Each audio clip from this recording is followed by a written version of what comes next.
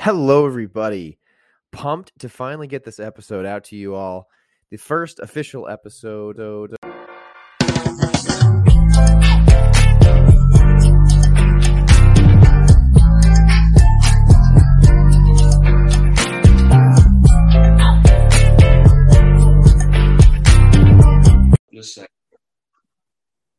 right, man. We're live.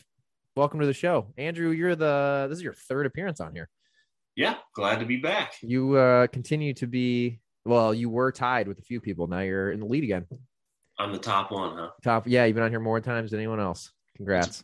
That's a privilege. Yeah, appreciate it. Thanks, man. Yeah. For everyone listening, this is I'm not calling it episode 1 necessarily, but rebranding the podcast to the Shane White Show as we've outgrown the whole Simply Finance term a little bit. So this is the first of that. And you've been the first of a few different components of this podcast. So I thought, why not have you on here to be the first of a new rebranded show? Yeah. And you were telling me a little bit about it before we got on here. And it's cool because see how your podcast has evolved over the past year or two. How long have you been doing this? Oh, thanks, buddy. I kicked it off literally like the last week of March 2020, like when I was the first week of working from home. Okay. So you're almost 2 years into it. Yeah, almost. Yeah. I remember listening. Go ahead. Oh, I think this is my 175th episode. Oh, really? Which is funny. Yeah. I remember it's totally evolved and changed, which is cool. Yeah. Do you remember because I remember just like asking you, I'm like, I need someone I'm good friends with to like be my first one because I was so nervous. And I think I went from you and then DM'd Corey G. That was literally like the first, and not just expecting him to not even respond. And he's like, "Sure. Do you have time now?" Now? Sure. Yeah. Which from me to Corey G is a giant leap. It's cool though. That's what I think makes this so fun is you can have anyone on and talk about anything. What do you think's been like some of the like biggest noticeable changes? Because you honestly probably listened to it. You're probably one of the first people to actually listen to it. Yeah, I mean, when you first started, it was all about finance and investments and stuff, and now it's basically become more of up and coming entrepreneurs. Yeah, and just talking to them and what they're doing and learning about their products and trying to get them out there, letting people learn about what they have. So it's totally, it's not even about investment much anymore. I don't think it's about branding and people starting their products and. Yeah. Listen to these entrepreneurs and their ideas and how they're doing it and their story behind it. Yeah. It's funny because I didn't even mean for that to happen. Like I just started having a few guests on that were in the CPG space and then realized it seemed like that was just a bigger connection. So like with finance, like even like understanding how you raise money and like, for example, any of these brands, it's been so interesting to learn how many different ways there is to do it. Like coming from RX, I just knew the way they did it. But had I thought that was kind of how everyone did it. And then you talk to that many people in totally different spaces, making different products and no one does it the same way. No, there's no streamlined process on how to do this stuff. Yeah. Yeah. And then I thought it was fun to have athletes on just because I think the story, like seeing them at the highest level is obviously wild, but obviously all of them, same thing. They had to like start at zero. Like having Matt on here, like he never lifted. He started one day lifting weights for the first time, right? Like crazy. It's funny to think about. And then how did he get from that to where he's at today? Yep. Yeah, it's fun meeting people, talking to people. It's been kind of crazy. Yeah. Well, cool, man. Well, I think that one of the first things I wanted to hit on was just you. I can't remember the last time you came on here. Did we talk about your new business and real estate and all that fun stuff? Or you might have just hit on it.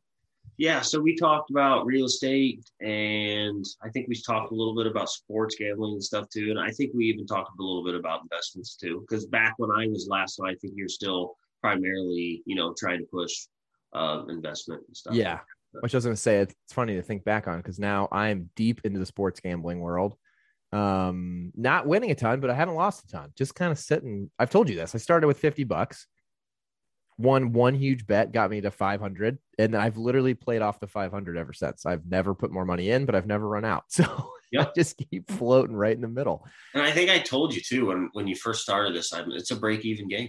It is. Like you always think there's slam dunks. And then you're like, I'll just throw one extra, like in a parlay, because the odds help just a little bit. And then that's the one, or honestly, it's not even that game that I feel like has been the one that I've lost. It's the obvious ones that you think are going to be slam dunk wins. And you're like, I'll just throw it in for a little boost and then you get fucked. It happens every time. It happens every time. Every It's fun game. though. It makes the dumbest games fun though. It does. It makes you look forward to those Thursday night games that are complete trash. Yeah. 100%. And I've made it more fun because Kelly's involved. So my wife's involved. Helps. We have a rule where, if we're sitting together, I always make her hit the accept button. But then she's invested in the game. That way you won't get in trouble. Yeah, well, then she's invested as well. So then, Yep. I'm getting pissed off at the game. She's screaming at the TV more than I do when the money's on the line, which makes it fun. Mm-hmm. But yeah, I always tell people don't bet anything you're not willing to just throw away. Honestly, like it needs to be the same as if you go to Vegas or go play blackjack, like assume it's gone. You got to be smart. Yeah, it should not become a monthly component of your budget per se. No, sports absolutely. gamble, in my opinion, that's a little risk. That's unless what you do for fun. Unless you decide to like not go out or do something different, you're like, I'm going to gamble money. I guess that's fine. Yeah, but no, it's not money that that you need to be living off of. If you got some extra change laying around, it's fun to do. And if you want to get involved in sports, I mean, gambling can make you very, very involved about teams you never cared about before. It does also make you pay attention to more in the sport. I feel like this year I have such a deeper understanding of the teams and the players than even when I used to do like fantasy football. Honestly, I think I understand in like the spreads and understanding. I don't know. It's interesting. You're much more invested. Yeah. And I think I talked to you about this stuff too. It's like, you got to read and you got to pay attention because who's out, who's hurt, what's going on. Especially now with all this COVID shit, people, you can't keep track of who's playing. Like I was looking, you were telling me you were betting on a bunch of the bowl games. And so I started looking today. And I'm like, wait, there's games canceled because of COVID. There's bowl games delayed. Teams are swapping in and out. I'm like, what? Most of these platforms are good about refunding your money if a game gets canceled, which is good. Yeah. That helps. Yeah, I saw Barstool that you finally they got their name on a bowl and the bowl got bowl game felt terrible for them. They were pissed. They were so sucks. But yeah, with the NFL, like so many players are starting to hit the COVID list, and like you got to pay attention to. And I was telling you a couple weeks ago that usually when I get into gambling again is the NFL playoffs. It's my favorite thing to gamble on. Okay, and that's where it gets good, and that's where all these teams are. They're giving it their all. They're competing, and these last couple of weeks of the NFL, you have to watch because like the Packers, week 17. They're going to probably sit their main players. So you can't go gambling on games like that because, they're setting all their first string guys. Yeah. That's a funny point. Like at the end, especially with COVID, this could, like the last few games could be, or you could have some teams that just pull off some stupid upsets. Right. So it's probably a tough time to gamble. I didn't even think about that. Yeah. Because I haven't done a full season yet. This is my first like season of NFL betting. And there's so many moving parts, like for example, like Jets and Jaguars. Like, it's probably smart for them to lose to get the first draft pick. Oh, good point. Yeah, like it's not necessarily even the lock on. Oh, good call. Yeah, I don't know if teams do that. I wouldn't doubt it if they did. I'm sure they do. Right? It's things to think about. Yeah. Oh, that's funny. Now, I'm sure. Yeah, you're right. Like it'd be fun this year. I was thinking about this. Like I told you, I've been kind of like in between, just like not really winning a ton, not losing a ton. Yep. Maybe I just throw a bunch on the Super Bowl and make it very nerve wracking or fun, whichever it ends up being. Try to risk a bunch and win a bunch. Because are the odds usually? I feel like the odds are probably pretty thin. Yeah, I guess it just depends. But the Super Bowl is so much fun because there's so many prop bets. Is there more prop bets on the Super Bowl than any like the normal NFL games? Because remember last year you talked about like the Gatorade color and all this other stuff.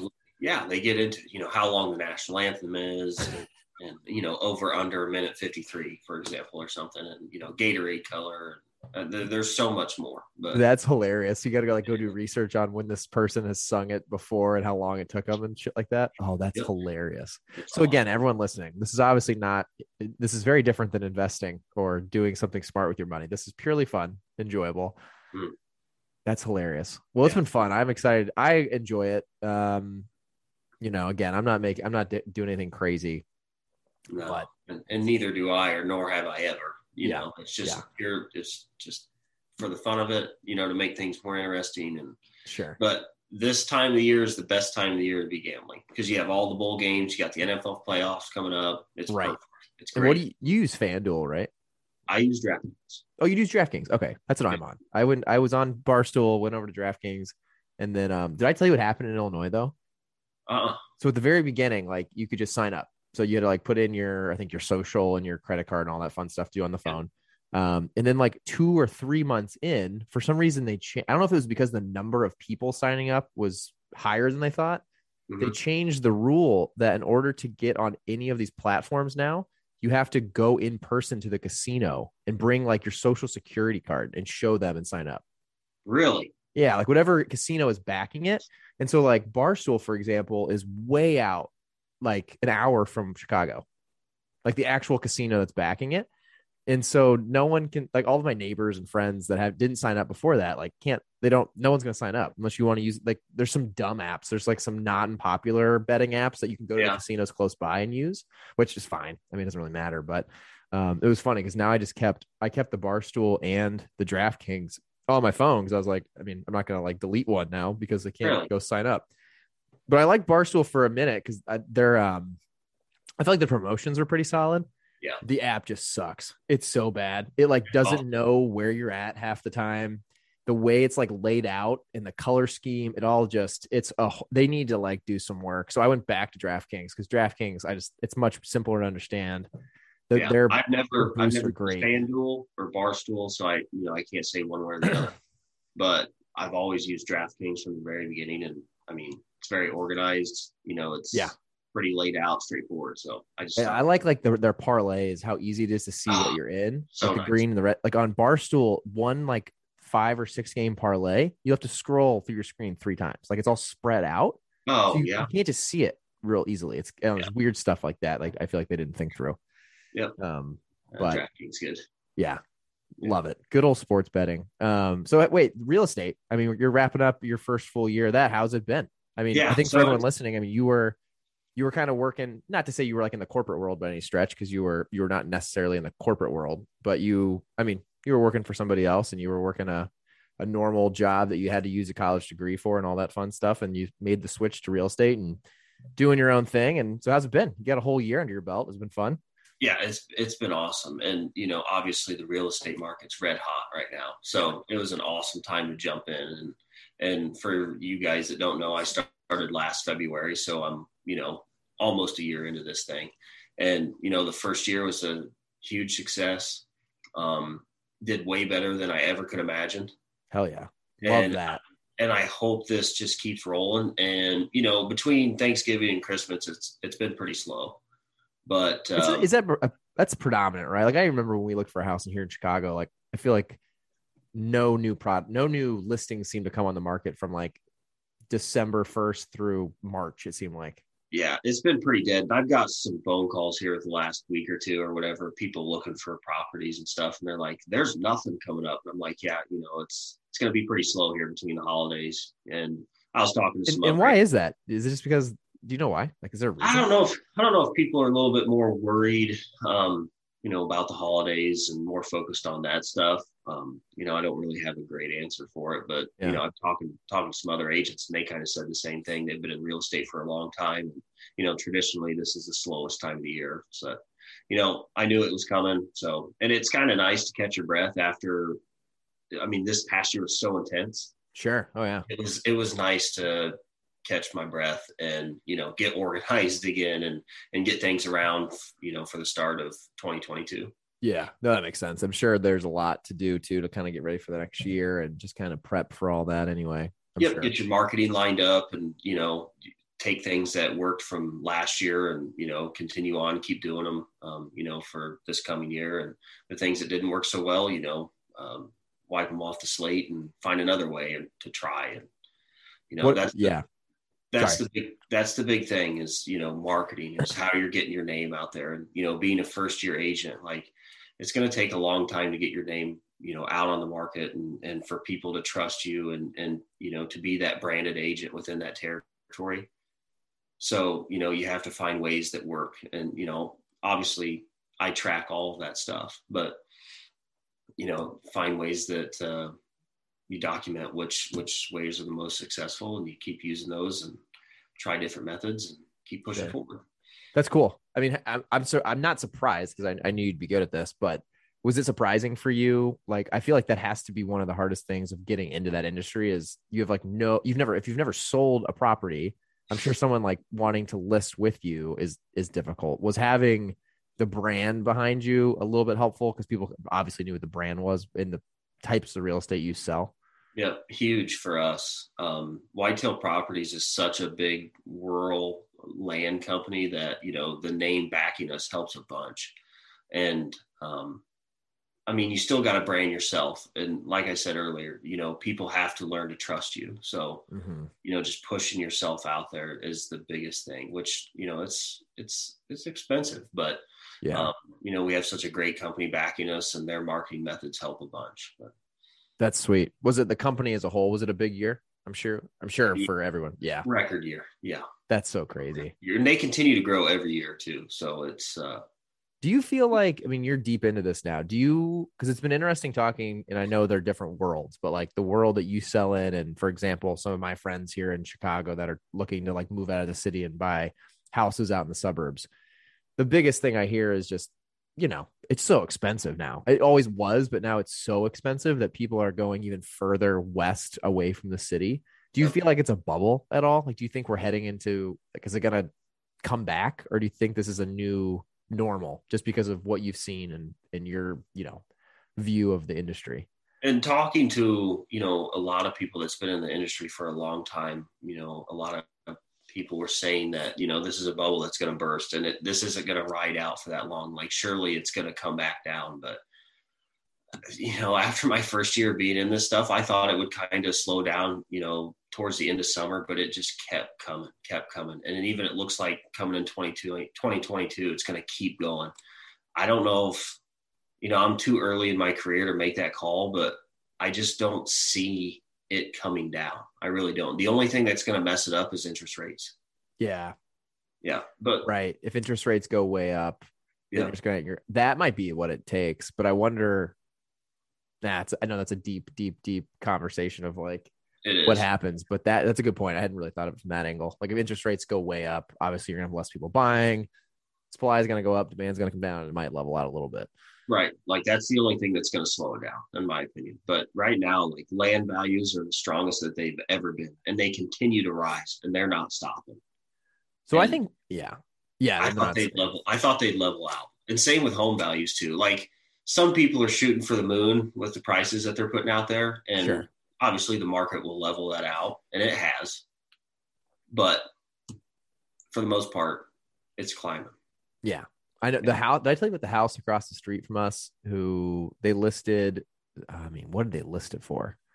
It's I should look it up. It's probably 2,800 square feet. It's almost like what I would call like 1.5 stories. Like the second story is like vaulted. So it's really not like doesn't feel like a full second story. Yep. And I think they listed it for $749 last spring. Mm-hmm. Which is I thought was ridiculous for the size and the quality of the house. Yeah. And they went through like 3 different sellers. I think it got contingent 2 or 3 times. I'm assuming it failed inspection. And it was like the weirdest thing. And I'm just curious of how much of this is going on. I'm sure you don't know, but like they always had something was wrong with their foundation on the side of the house that we can see. Like you can tell the bricks they would like get uneven, and they'd get someone out, they'd tear them all out, they'd put new bricks up. They'd make it look like it was part of the house, and then they'd try to resell it again. And this last time, they fixed it, painted the whole house white, like all the bricks white. Yep. I felt like it was so you couldn't tell, and it sold, but it sold for $590. Mm-hmm. It's just so interesting. Like I'm curious of how many of those it's happening to, where like they just swung for the fences to see if they could get $750 out of this house that they knew wasn't worth it. They still ended up getting almost $6. It happens. Crazy. I mean, sometimes they price it to the moon, and they can get it too, because if you would have listed it for $6 and you only got it for $590, that doesn't feel like a good deal. But if you knew it went for $749, you end up getting them down to $590. Like, hell yeah, I got a steal. Right. You won. Yeah. Yeah. Interesting. Yeah. I feel like the real estate game is so cool because I mean, we've bought our house obviously, and we had a little bit different situation where it wasn't so complex, but Yeah.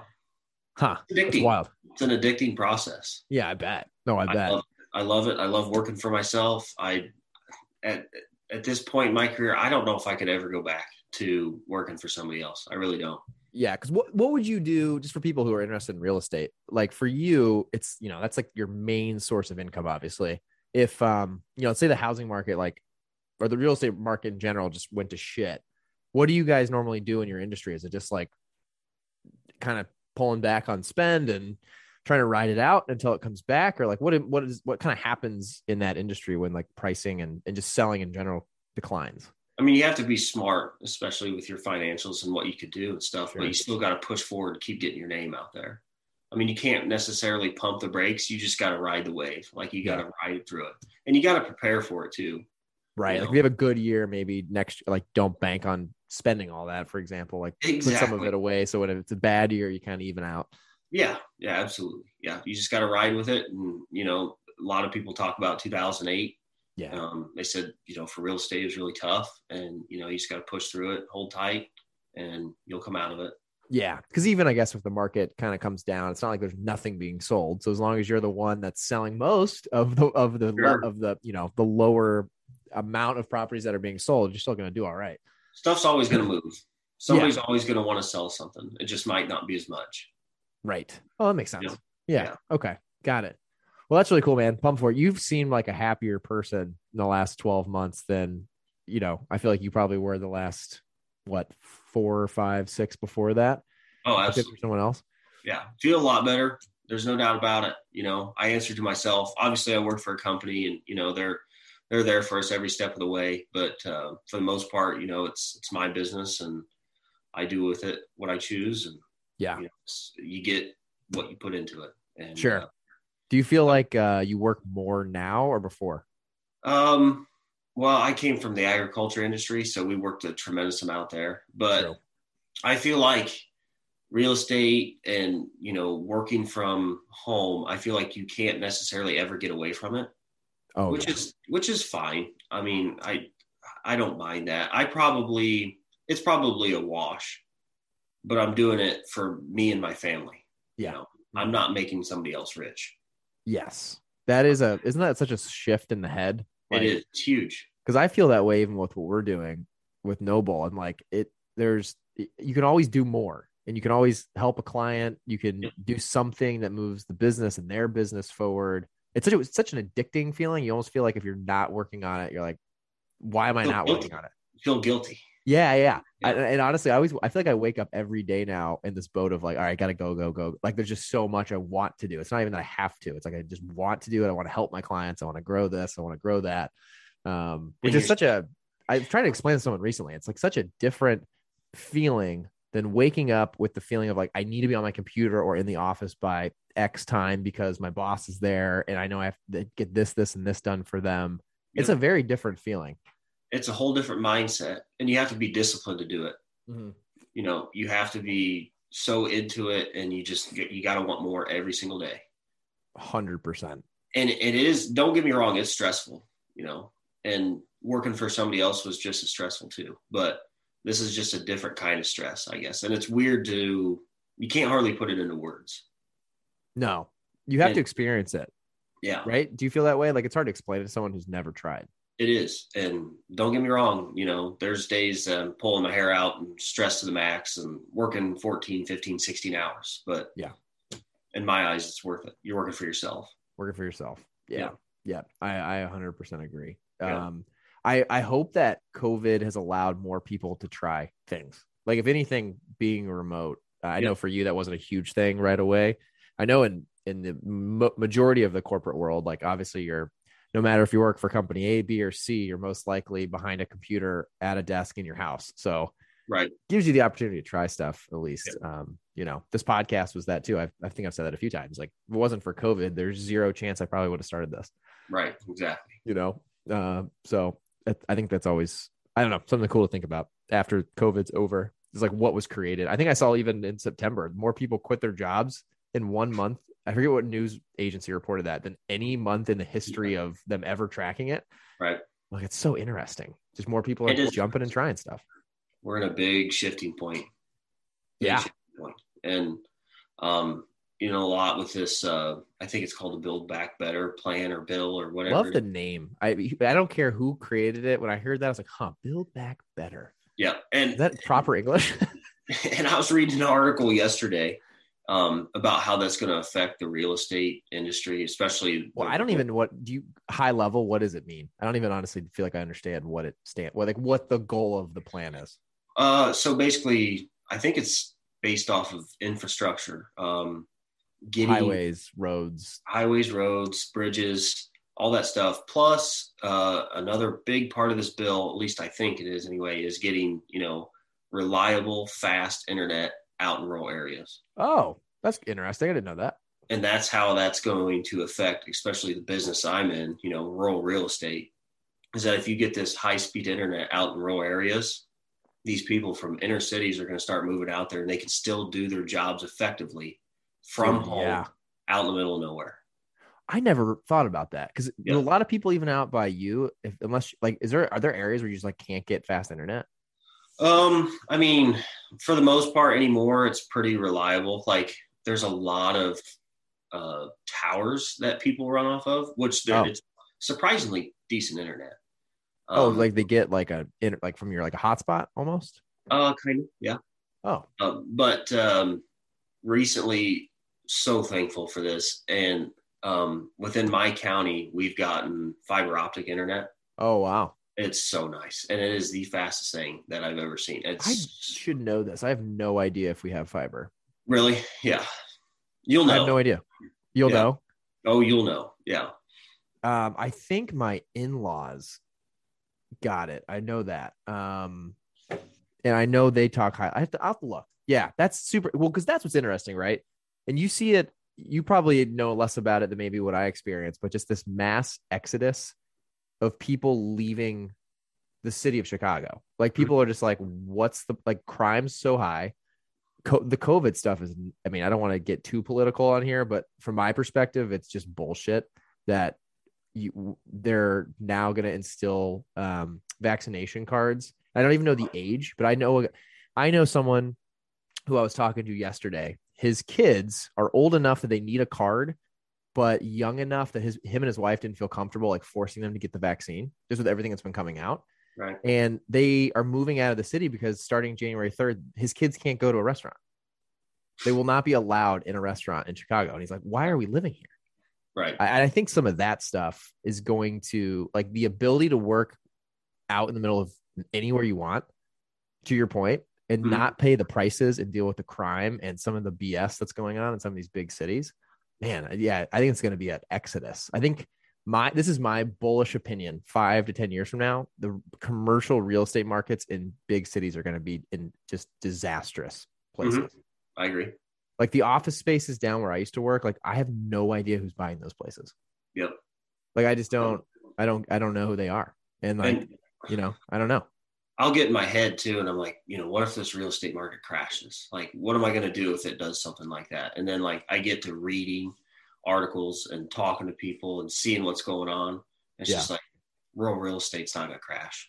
I don't think anything residential is in a huge, like, if anything, people with COVID, it's opened our eyes to like getting away from people and having space and having your own house. Yeah. And like your own place where you make your own. Like, I think that's becoming a bigger and bigger want. Like my friends that live in the city that live in, 1-bedroom apartments, I think they're all just like, they see, out in the suburbs, you can have a yard and a garage. I don't know.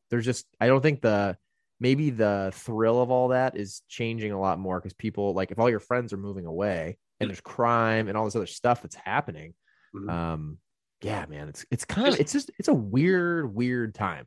It is the last 2 years. Big change. It's a big change coming, but I can't bash city living because I've never really done it other than college. That's the closest thing I've ever been to. Oh boy, well. You calling West Lafayette city living? You can call it that compared to where you're from. That's that. Yeah, compared to where I'm at, that's big city living. But that's hilarious. It's just such a quiet, slower pace of living out here. Now, I will say, moving to Chicago for me and being in the city and like where I live is still, it's a suburb, but it has a kind of a feel in between like a true suburb of Chicago Sure. and downtown. Yep. Love the hustle and bustle. That's like the one thing that like I kind of love. Just like I feel like everyone's like moving and trying to make money and like improving Right. everything and growing and all this stuff that I never felt in West Lafayette or even like when I worked in Indy necessarily to the Yep. same degree. I just didn't feel like I felt that same energy. But it's weird. You It's feel kind more of all, it's all motivated. pivoting. If you walk outside your front door, you feel a little bit more motivated because there's stuff going on nonstop. Yeah. And I think, it's been funny. I don't know if I've talked about this on here before.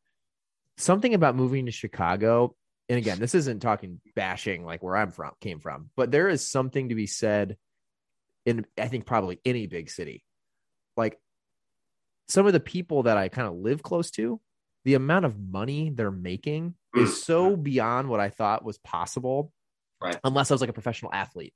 Right. And then I start to meet these people and they're like the Christmas parties we go to now. And it's just funny talking to them.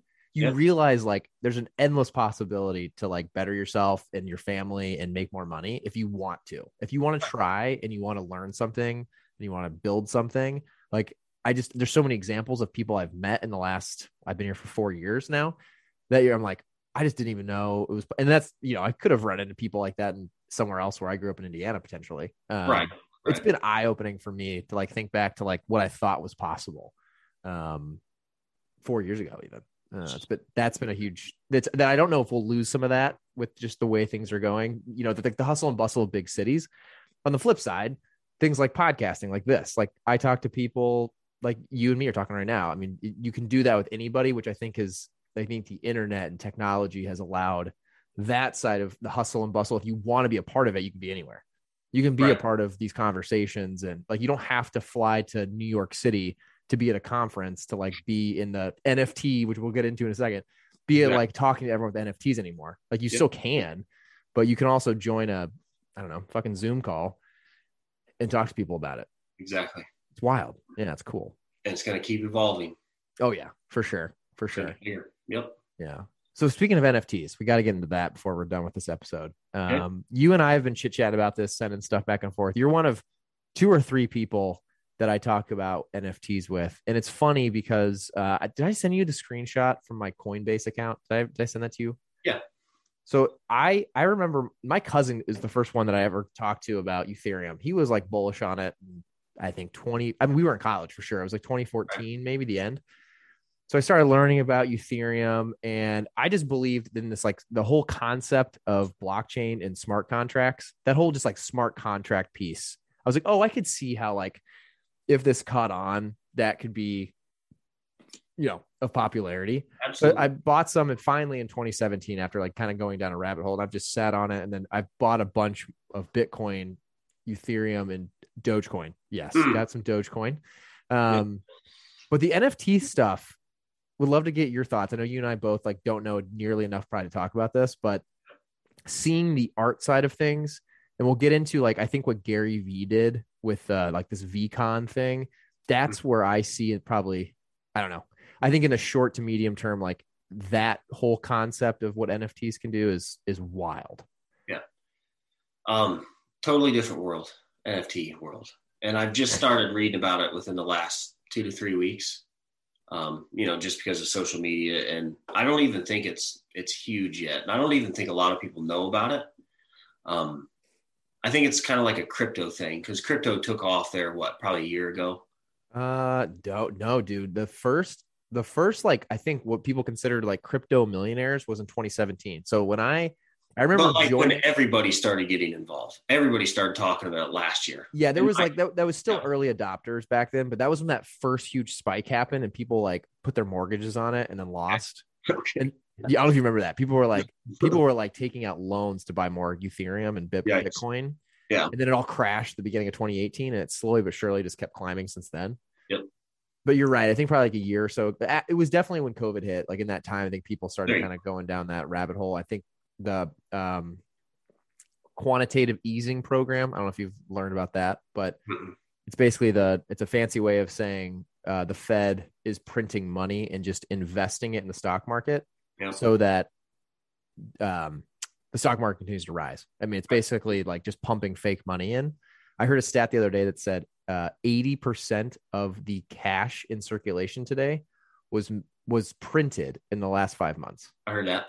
which I can't understand. Like my head that doesn't make sense. That's hard to fathom. So Yeah. think about that. I mean, that's a whole different thing we could talk about, but the NFT thing is wild.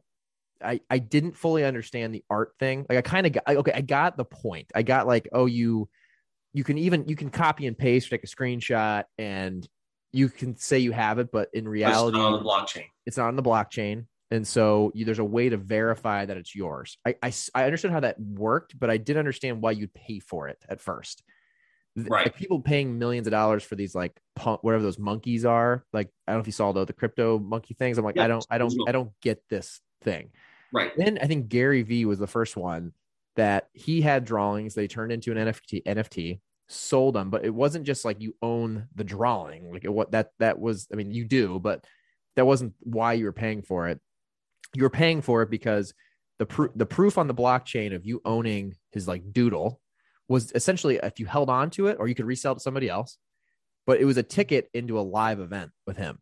And right. I almost bought some because there's a few that were like breakfast with him. Like basically if you held it, you could get a breakfast with him once a year, and he like fly you wherever you wanted to go, like to meet him. I'm like, I just an hour sitting down with him would be cool. I mean, I told you I've met him once, didn't I? Yeah. Yep. Yeah. I mean, he'd be so cool. That made a lot of sense to me. And again, the problem there though is still like, how does it get mass adoption unless like it, in my mind, and I'm talking a lot here, I see people like famous creating NFTs, for example, for you to come to their show, to meet them. Right. I mean, even someone like, I just went and saw Sebastian Maniscalco. So like someone who's a comedian, like if you sold NFTs and those were tickets to a show, right, I could understand that. But then I still don't understand how it went, like how they're worth so much, because then if you're someone famous selling it to people who aren't, they're not going to have the money to pay millions of dollars for your thing. And so that's where my head's still a little lost. And like, who are the people that are spending all this money on some of these things? Right. And it's like a royalty thing, right?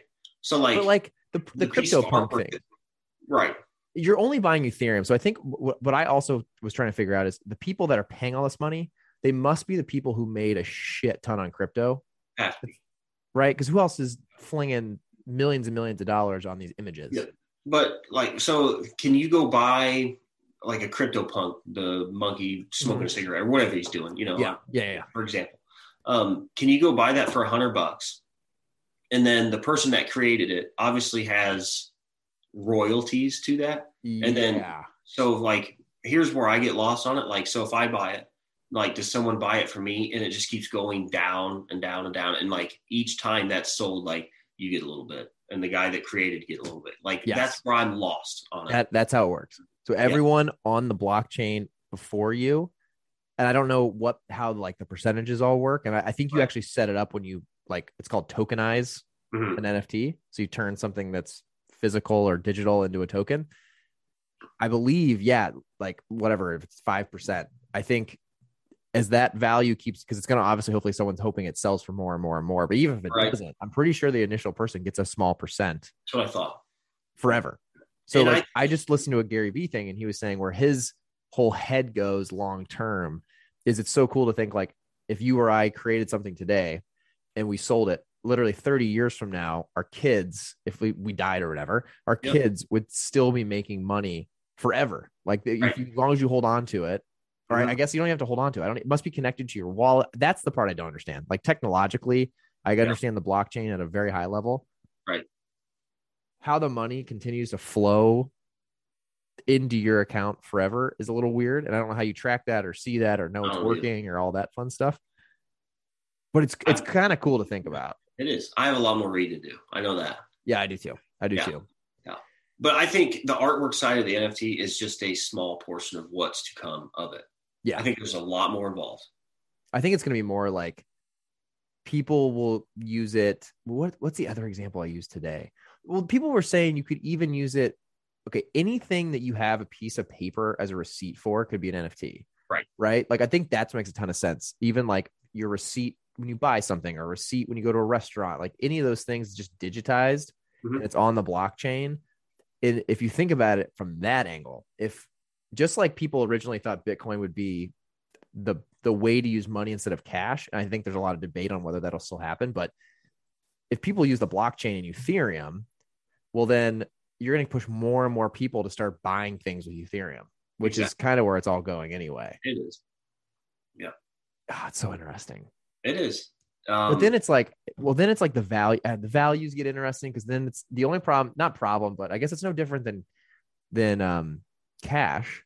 But like people who got in early and have a ton of Ethereum and the value of it went way up, and you become a millionaire, billionaire on your Ethereum. People that come in later, I guess it's kind of the same thing, right? Of the rich and the poor, like because then if you come in, you have $100 in cash to get 0.001 Ethereum, you're going to be able to buy nothing with Ethereum. Right. So it is interesting from like, how does it ever get used at scale if you have a ton of people that have a majority of the Ethereum?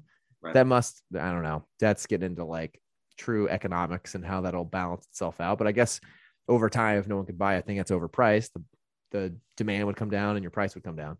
Yeah. Heading to a very virtual world. And I don't know if I haven't talked to you about this too, but virtual real estate. Have you heard anything about it? I have. I just listened to, do you listen to Joe Rogan you listen to him very often?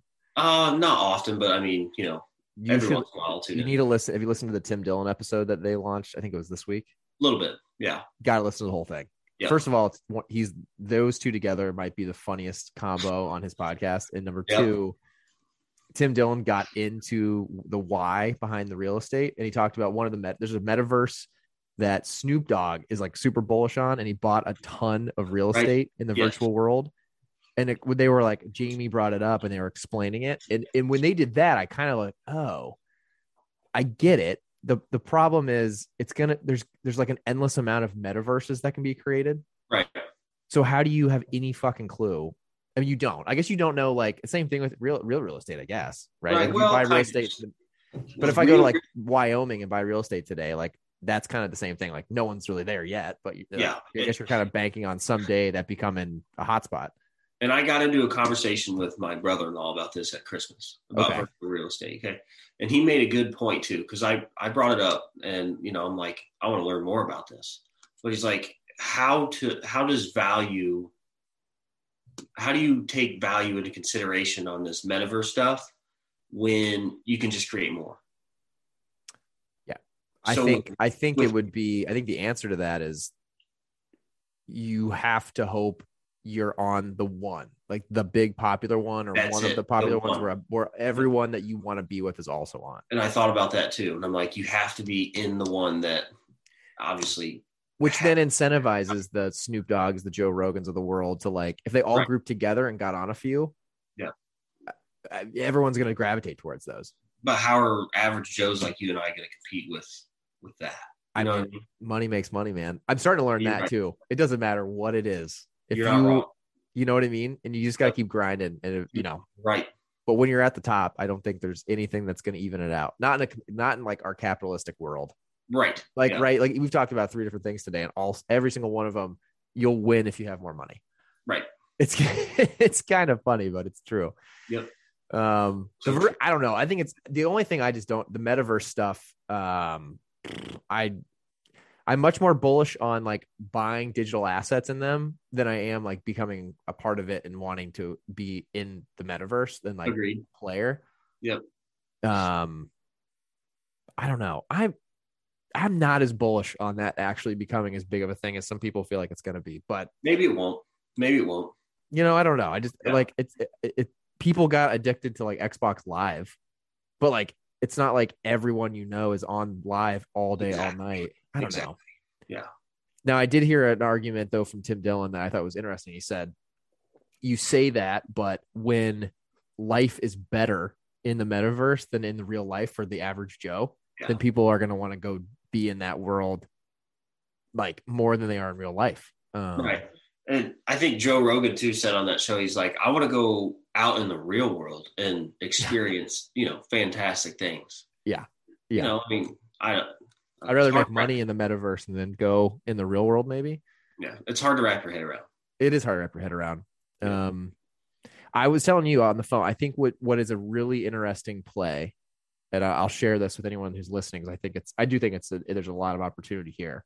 I think the Gary Vee thing could be turned into a lot of different businesses. I'm not going to share all my ideas necessarily, but I don't know. You could, anyone who has some influence and has a reason to do anything. Like I even thought about today, if someone wanted to write a book and the only way to get a copy of this book, like let's say you had 100 copies made, Yep. you sold 100 tokens, and those NFTs were the ticket to get a book. Right. And then the book, like I don't know how that would work, but is there a way to connect? I guess if it was a digital book, I wonder if it would work.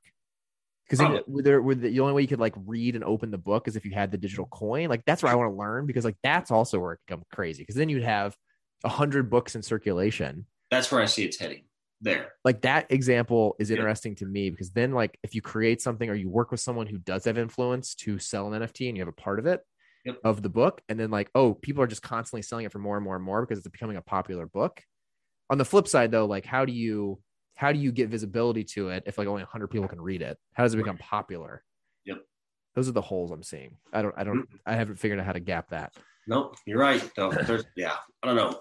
I'm all in on it. I'm ready to learn more, dive in. But well, when you know more, let me know. I need to figure out how you even buy. I have Ethereum, but I don't know how to buy one today or buy anything with it. I still don't know. There's a lot of platforms out there. This morning, that's what I was doing. I was researching platforms, to get in on this. But, what are the ones you read? I can't even remember the name of them. There's so many. Okay. Yeah, I figured that's a weird thing too, right? Like anyone's trying to get involved in this. Yep. Interesting, dude. Still don't know which direction to go. Still got more reading to do. Yeah, got it. Are you still investing? Very little. Yeah. Trying to focus more on my business and growing my business now, and then obviously down the road, I'll look more into that. I wish I could. Are you putting anything in? You're just not putting anything in right now? Not anything, no. No, I am not. Not even a buck. No. All right, we gotta get you back on that. It is all in on this real estate. $10 a week. I'm head first in the real estate. You can't put $10. Oh, I certainly could. Yeah. But what's the goal for next year? You're gonna double the business, triple the business? What's like realistic in real estate? I don't even know, because it all comes down to your time too, right? Because you gotta be able to go list these and show these and all that stuff. Right. Obviously you have goals each year, and I've already set my 2022 goals, but I would love to double my business from last year. I mean, that would be huge, but obviously you run all the numbers, within my territory of, who has the most market share, and obviously your percentage of each county, wants to go up. So that's where I'm looking to gain market share in each county and just keep pushing forward, keep moving forward, double my business and grow each year. That's sweet, man. Well, good for you. Congrats on 2021. That's exciting. Thanks, man. Yeah, I'm excited. Pumped for you guys. I mean, it's awesome, especially just hearing where I know, a little over a year ago, we were having these conversations. You hadn't jumped into it yet. I know it was nerve wracking, and you're like, I hope this is a good idea. Yeah. And I tell my wife probably every once a month that I'm like, this is the smartest thing I've ever done. Why didn't I do this 5 years ago? But it's funny. Maybe you different place, different time, different skill set, different market conditions. Maybe it wouldn't have been as big. Right. You never know. But thankful for my past too for pushing me here. So yeah, 100%, dude. That's awesome. Well, good for you, buddy. Well, this is fun. Well, we need to dive into NFTs a lot more. We could definitely do another one in a few months when we know a little more. I feel like I'm behind. Do you feel behind on it? Like I feel really behind on it, even though I know I'm not. Absolutely. Like when I think that for me the other day, I'm going to bring up Joe Rogan again, but he had that Beeple guy on. Oh yeah. And I heard how much he made. I'm like, okay, I knew that I was not like the earliest adopter by any stretch, but I'm way behind. Yeah. Well, it stresses me out how far behind I am on it. That's what I feel like. I'm like, if someone's making that much money, either the whole philosophy of it is broken, or I'm just super, super behind. Right. But I'm not going to dive into something that I don't know, that I'm not 100% confident in. But that's also a bad mentality I have, I guess, if I say that again, because, when I got into investing in the stock market, I knew nothing. And people have been making their entire living off that for 50 years. That's true. I just want to know what I'm doing. That's a big difference. I want to have a good idea. Yeah. With the stock market, when I started investing, I at least had an idea. I have a feeling this is going to become an addiction. I'm going to get into this. Oh, I'm ready. Yeah. I'm not into the like altcoin shit. Like I'm not a big believer in like a bazillion different coins. Right. Bitcoin, Ethereum, for me, those two, I understand the concept. Huh. Yeah. This has been fun. This was a fun podcast. I need to do a lot of research. I do too. I need to get to reading. Well, good, man. Well, thanks for coming on. This was I appreciate fun. you having me on. Yeah, for sure, buddy. And Yeah. good luck with the business next year. And we'll make some NFT money soon. Yeah, I hope so. All right, buddy. Talk to you soon. Yep. Thanks, man.